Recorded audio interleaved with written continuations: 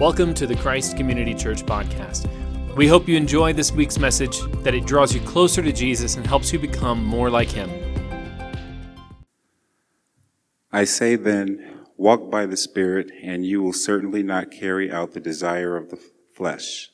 For the flesh desires what is against the Spirit, and the Spirit desires what is against the flesh. These are opposed to each other, so that you don't do what you want. But if you are led by the Spirit, you are not under the law. Now the works of the flesh are obvious: sexual immorality, moral impurity, promiscuity, idolatry, sorcery, hatred, strife, jealousy, outburst of anger, selfish ambitions, dissensions, factions, envy, drunkenness, carousing, and anything similar. I am warning you about these things, as I warned you before, that those who practice such things will not inherit the kingdom of God. But the fruit of the Spirit is love, joy, peace, patience, kindness, goodness, faithfulness, gentleness, and self-control. The law is not against such things. Now those who belong to Christ Jesus have crucified the flesh with its passions and desires. If we live by the Spirit, let us also keep in step with the Spirit. Let us not become conceited, provoking one another, envying one another. Brothers and sisters, if someone is overtaking in any wrongdoing, you who are spiritual, restore such a person with a gentle spirit, watching out for yourselves so that you also won't be tempted. Carry one another's burdens in this way. You will fulfill the law of Christ. For if anyone considers himself to be something when he is nothing, he deceives himself. Let each person examine his own work, and then he can take pride in himself alone and not compare himself with someone else, for each person will have to carry his own load. Praise be to God.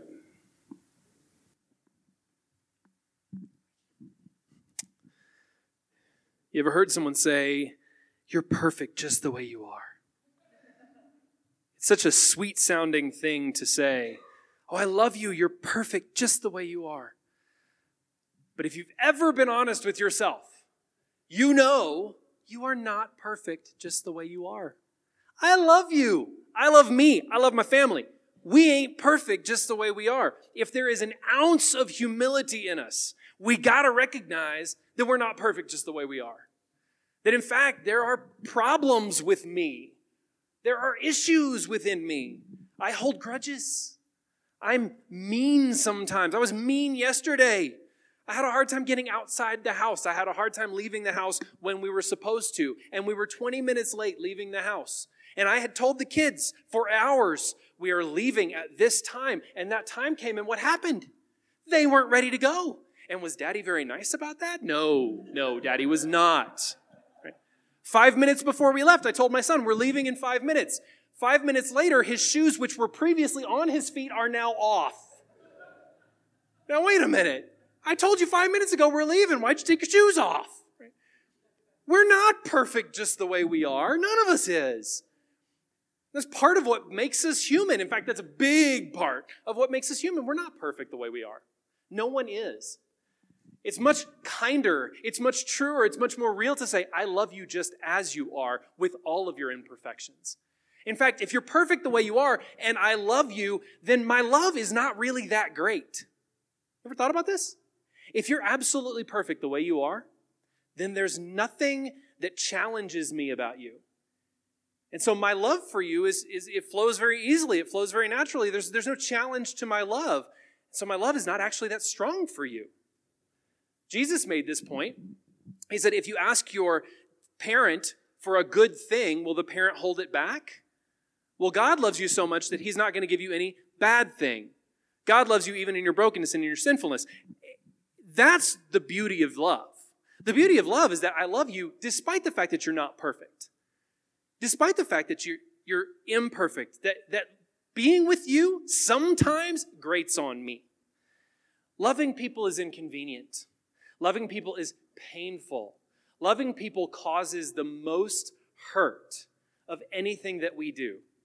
We've got a lot of people in our world who who won't be vulnerable with other people anymore because they've been hurt by their love for them.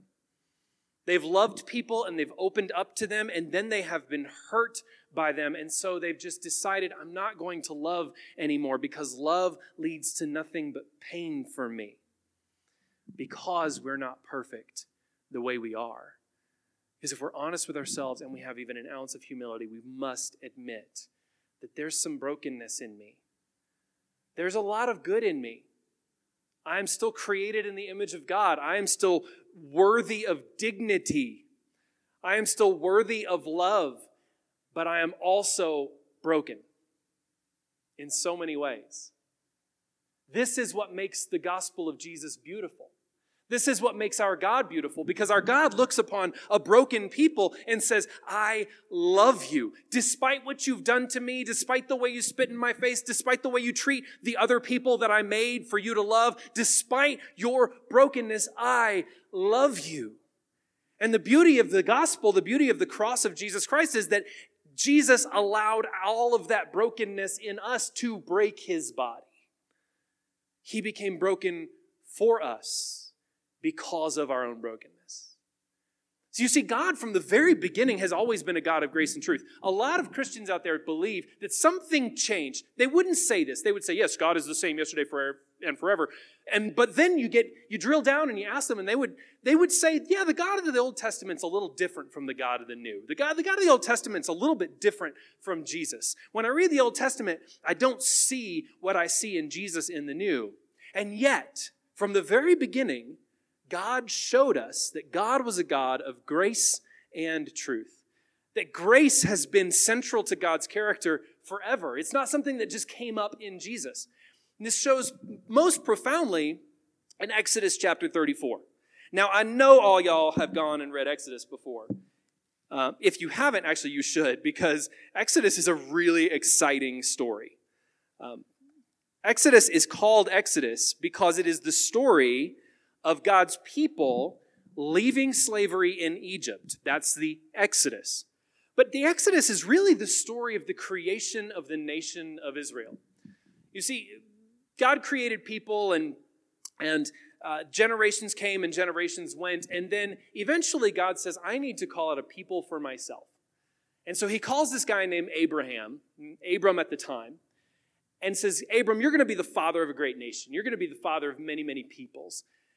And so God makes this promise to Abram, renames him Abraham, and then God has a relationship with Abraham and Isaac and Jacob, the sons of Abraham, and he calls them out to be the fathers of this great nation that he's going to make. But then a famine comes in the land where Abram's children live, where Jacob lives. And Jacob's children are forced to go to Egypt to get the grain that they need, to get the food that they need. And when they go to Egypt, they move down to Egypt, and one of Jacob's sons becomes a high-ranking official who's in charge of distributing food for everybody affected by the famine. And so for a while, the people of God, the children of Abraham, live in Egypt, and they prosper, and they're doing very well. But over the course of 400 years, they move from being an honored people, the children of Jacob, to being slaves, to being marked out. The Egyptians look at them and say, you're different from us. You're not us. And they enslave the Hebrew people, the children of Abraham.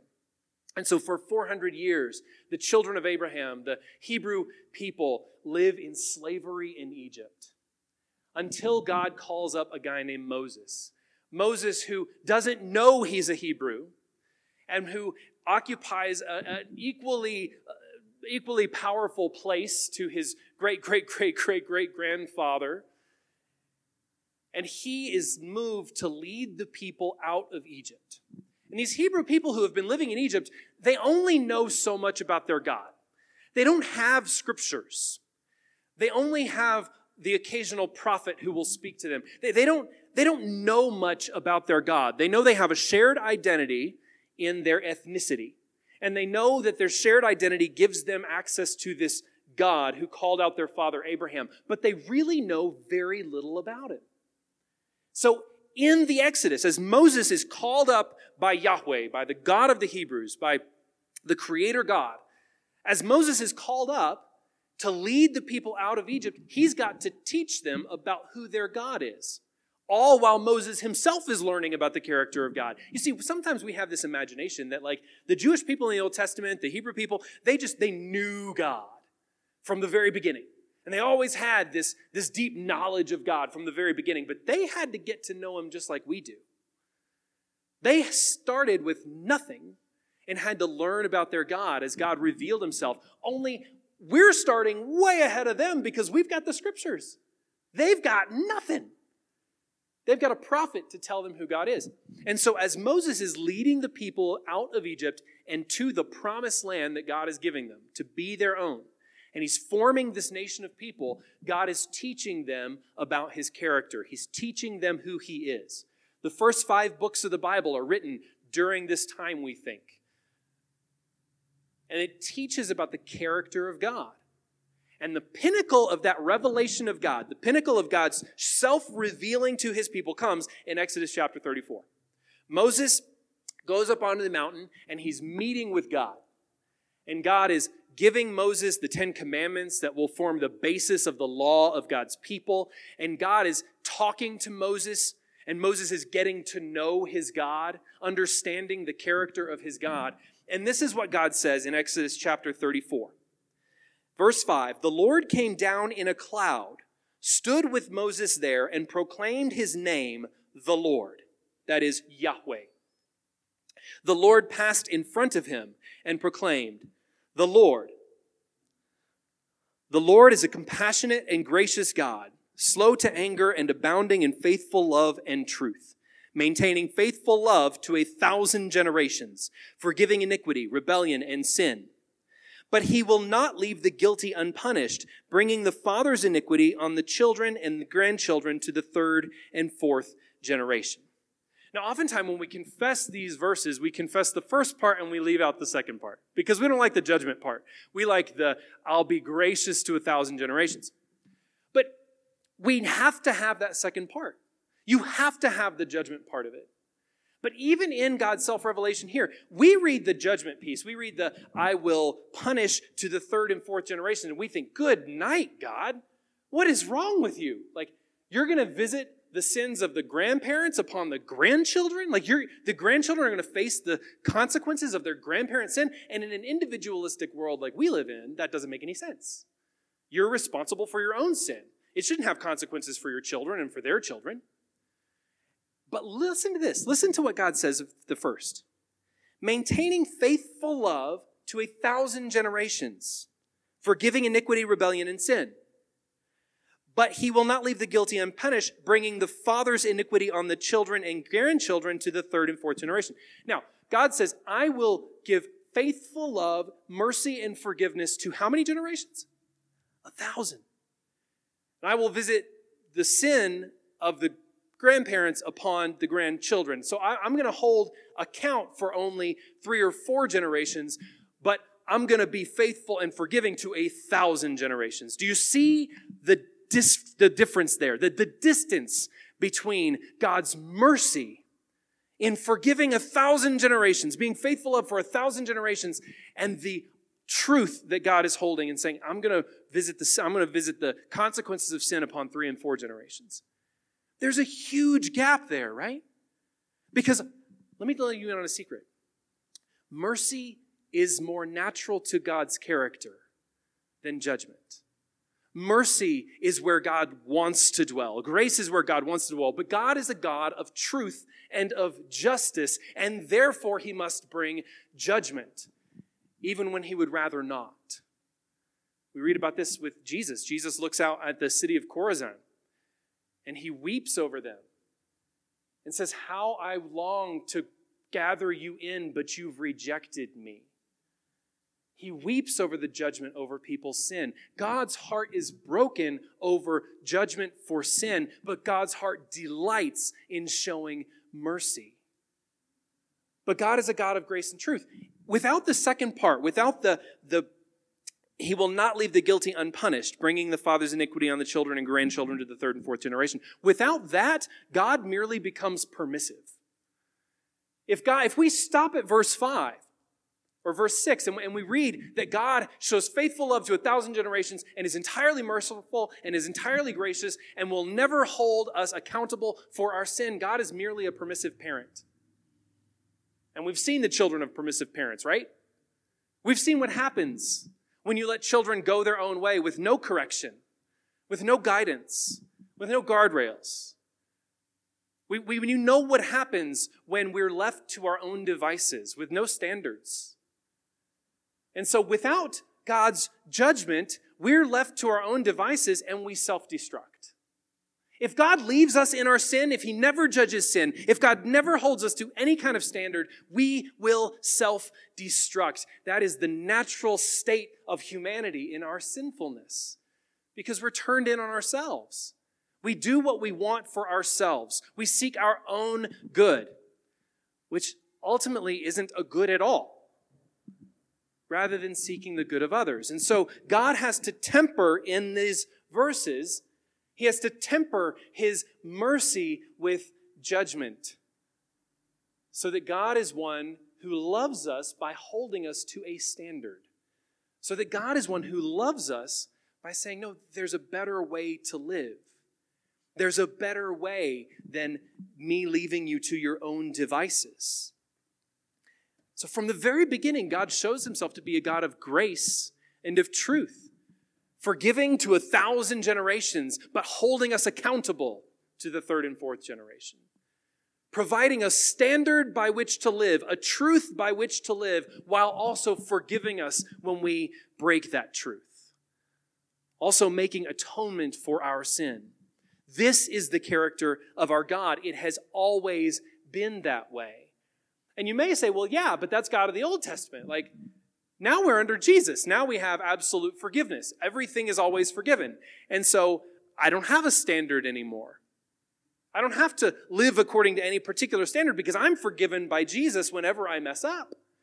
And therefore, I'm free. And yes, you are free, but that doesn't mean there isn't a standard.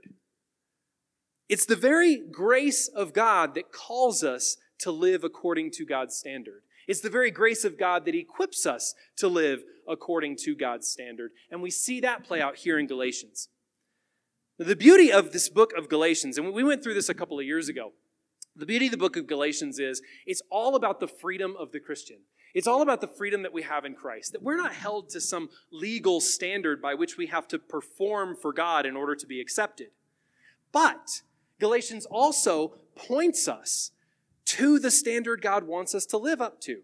He points us to Jesus as our standard of holiness, as the one who calls us and shows us how to live. And so we go to Galatians chapter 5, verse 16, where Paul says, I say then, walk by the Spirit, and you will certainly not carry out the desire of the flesh. For the flesh desires what is against the Spirit, and the Spirit desires what is against the flesh. These are opposed to each other, so that you don't do what you want.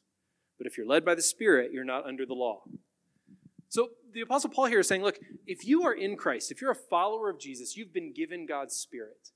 And God's Spirit motivates you to live as Jesus. God's Spirit empowers and motivates you to live the way that Christ wants you to live. And that Spirit within you, that Spirit of God within you, it is sickened by all of the ways that the world would tempt you to live, by all the ways that your heart in its natural state would want to go, selfish ambition and immorality and harming other people, all of those things sicken the Spirit of God. And the Spirit is opposed to them. And so he's saying, look, if you're in Christ, God has given you his Holy Spirit to empower you to live like Jesus. And then he gives us examples. He doesn't just leave us hanging there. So he says, now the works of the flesh are obvious: sexual immorality, moral impurity, promiscuity, idolatry, sorcery, hatred, strife, jealousy, outbursts of anger, selfish ambitions, dissensions, factions, envy, drunkenness, carousing, and anything similar. Just in case that list wasn't comprehensive enough, he just adds anything like this is off limits. The Spirit of God will not lead you to live this way. But naturally, you'll want to live in this way. And there's no one who can look at this list and really understand what this list is saying and exclude themselves from it. There's no one who should be able to look at this list and go, yeah, it doesn't really apply to me. I mean, I wasn't really promiscuous. I was never really into porn. I never defrauded people. I didn't murder anybody. But have you been jealous? Have you lived in envy? I mean, our whole economy is built on envy. So yes, that's a blanket truth. Have you ever had a selfish ambition? You ever counted yourself as part of a faction that excludes other people? You ever caused disunity anywhere? By your actions or by your words? You ever caused dissension? You ever caroused? That's like an old-timey word. Like, I was just out carousing this weekend. Like, I don't know how many of you have caroused recently, but we can't read this list and exclude ourselves from it. In fact, reading this list and excluding ourselves from it just turns us into legalists. It makes us holier than thou, better than you Christian jerks. But that's not who we are, right? We read this list and it's supposed to be a mirror for us. This is me apart from Jesus. This is me apart from the Spirit of God. This is how my flesh is tempted to live. I am tempted toward these things. You ever worshiped an idol? Now, a lot of you are going to go, like, I've never bowed down to any golden thing, so no. Like, I don't have a golden calf. I don't have a little Buddha in my house. Like, I've never worshiped an idol. And yet you've pursued things with more zeal and vigor than you've pursued God. Maybe you've pursued your job or your ambition. Maybe you've pursued your family life to the exclusion of the community of Christ. Maybe you've allowed your kids' sports schedule to keep you away from your brothers and sisters in the church. Maybe you've pursued other things than God. Anytime we put anything in the place that God is supposed to have in our lives, anything we've pursued something with more zeal than we've pursued God, we've made an idol of it. I've got idols I need to smash in my life right now. Every single one of us is counted in this list of the works of the flesh. It's where we all are. And we only find freedom in Christ when we can admit that. If we think we're good enough, we don't need Jesus, and the gospel doesn't apply to us. The good news is founded on the notion that every single one of us is tempted away from God.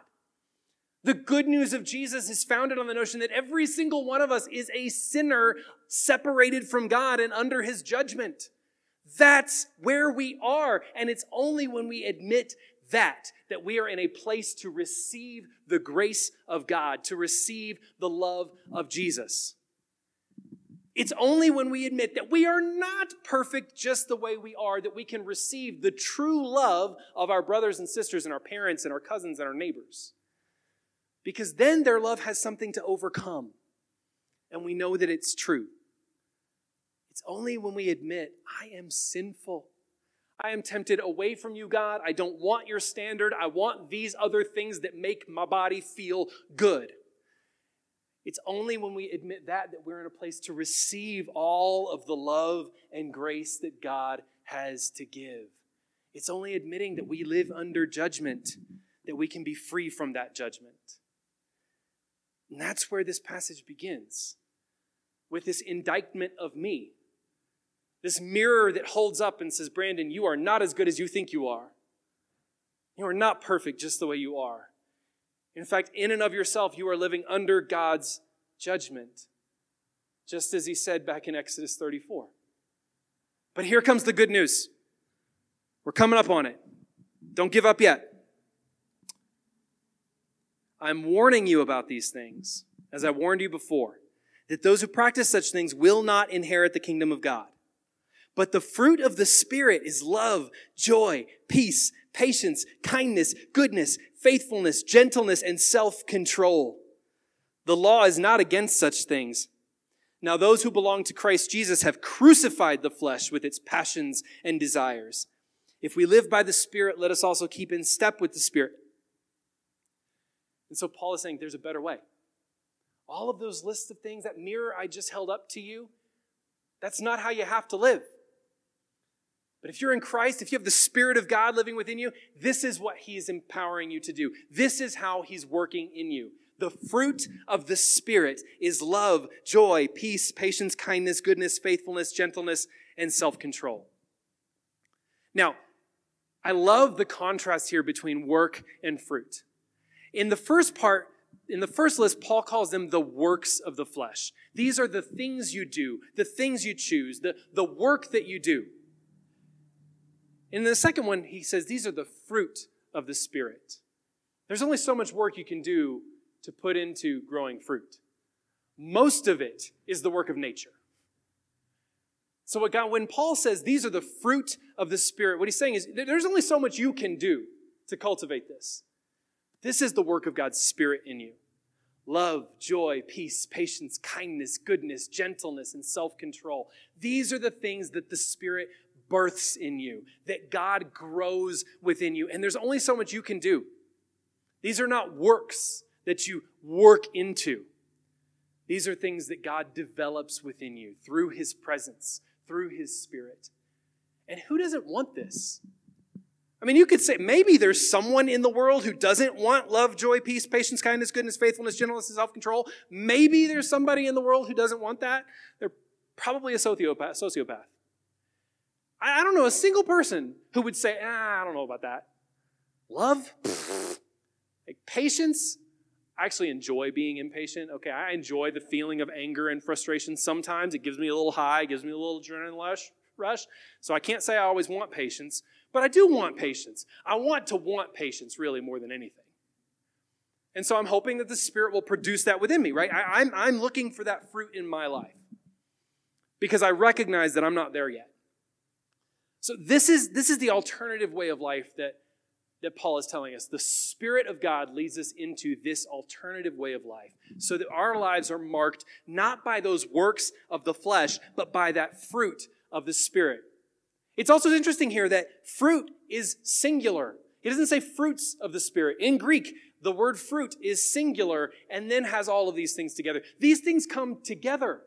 They're not individual character traits that you need to work on. This is the singular fruit that the Spirit works in the life of the person who's trying to follow Jesus, because this is what marks out Jesus' life. Now, he ends this portion right here by saying, let us not become conceited, provoking one another, envying one another, and then he goes on to tell us how to treat one another. You see, Paul's just laid out this list of things that mark out the flesh, those who live in the flesh, those who long for the things of the world, those who want to just scratch their own natural itches. And then he's laid out this list of fruit of the Spirit. And it would be really easy as people in the church to look at one another and go, okay, well, you're living by the flesh and you're living by the Spirit. So I like you and I don't like you. You're doing this thing over here and that's not okay. And it'd be easy to judge one another and put one another down. It would be easy to look at our lives and go, yeah, you're spiritual and you're not. You're holy and you're not. And count ourselves, of course, always among the holy and spiritual. It would be super easy to do that. And all too often in the church, that's what happens. That's what has happened over and over and over again.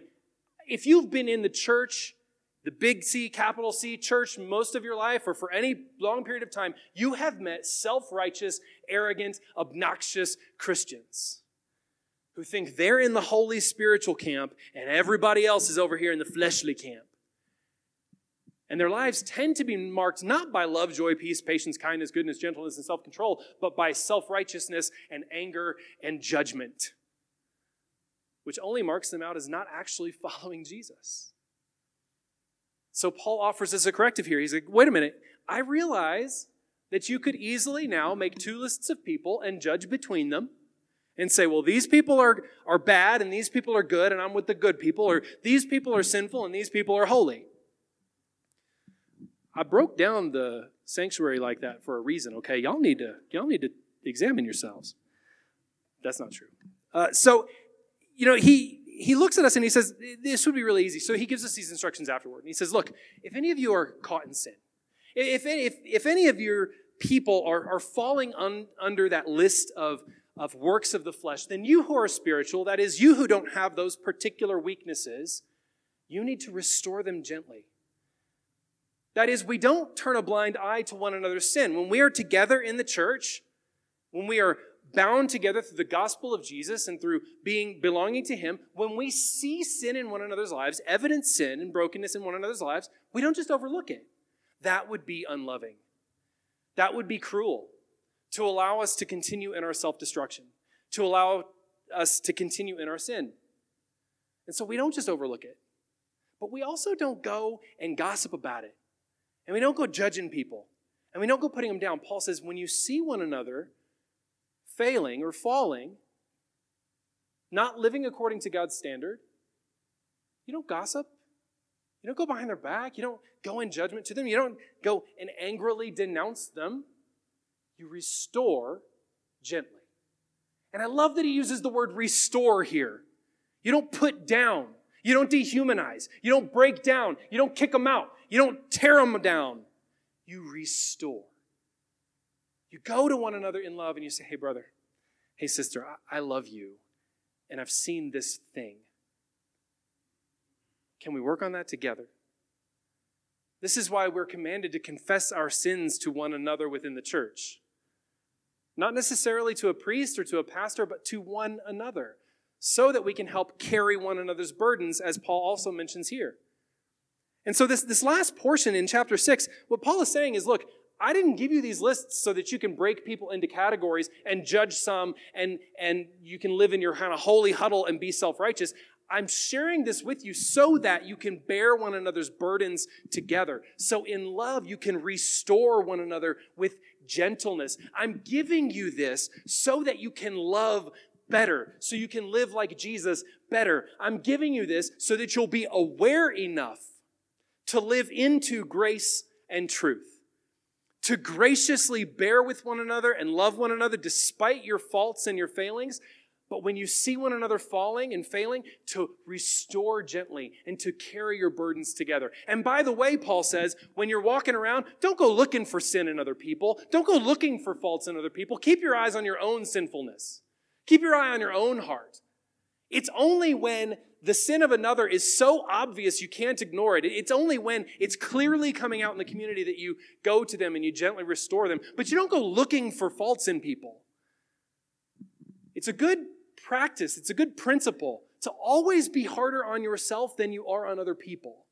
Whatever standard I use to judge myself should be stricter than the standard I'm using to look at other people. Always be more gracious with everyone else than yourself. Paul is saying, look, don't go looking for sin. Don't go looking for people's faults. Keep your eye on yourself so that you're not tempted away. Keep your eye on yourself so that you're not going into self-judgment or into self-righteousness and judging others. Keep your eye on yourself so that you're not tempted into sin. One of the things that when I was working in addiction recovery and clients would come to us, one of the very first things I recommended to them always was to find a church to get involved with. And I did this, whether they believed in Christ or not, whether they're Christian or not, I did this for one reason. We were in a treatment program with a bunch of other people facing addiction and in recovery. So everybody had the same temptations. Everybody was tempted by the same stuff. And we need a community of people who are not tempted by the same stuff as us. Because if we're all tempted by the same thing, then when one falls, a whole group of us go out and fall. A whole group of us fail. And so when my clients would come to me and we'd begin our relationship, I would say, look, you need a community of people who are going to love you but don't share your temptations. And the only place I know to find that is in the church. And by the way, here are the 3 churches I know will love you well and not judge you. That's the way it's to be in the church. A community of people who are not tempted by all the same things, a community of people who don't share all of the same failings, who can gently walk with one another and graciously restore one another when we are tempted to fall, who keep our eyes on our own sin and the log in our own eye before pointing out the speck in someone else's, who are willing to walk like Jesus in grace and truth, not denying that there is a standard, helping one another to live according to the standards of Jesus, but graciously bearing with one another's faults and sins as our good and beautiful God has. This is what it means to live a Christ-like life in community together. This is what the cross demonstrates for us. The cross of Jesus is the greatest example of grace wedded to truth that there has ever been. The grace of God that goes to a cross and says, I will allow your brokenness and sin to tear down my body, to break my body so that I can overcome your sin. But the truth that says your sin cannot go unpunished, your sin cannot go overlooked, I cannot merely be permissive, and so I will take the brunt of it. I will take the punishment for your sin. I will bear the burden of the consequences of all the brokenness of humanity in my body, says Jesus, and then graciously offer forgiveness to us.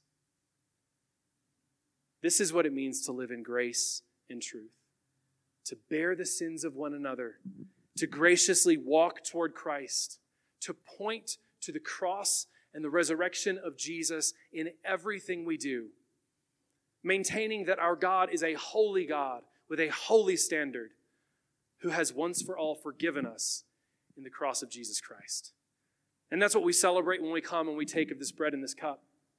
The broken body and shed blood of Jesus, which means forgiveness for our sins, which displays for us God's grace and judgment, all wrapped up together so that we can be a people who are free, who are loved in Jesus Christ. Thanks for tuning into the podcast this week. For more information on Christ Community Church in Southeast Denver, visit christcommunitydenver.org.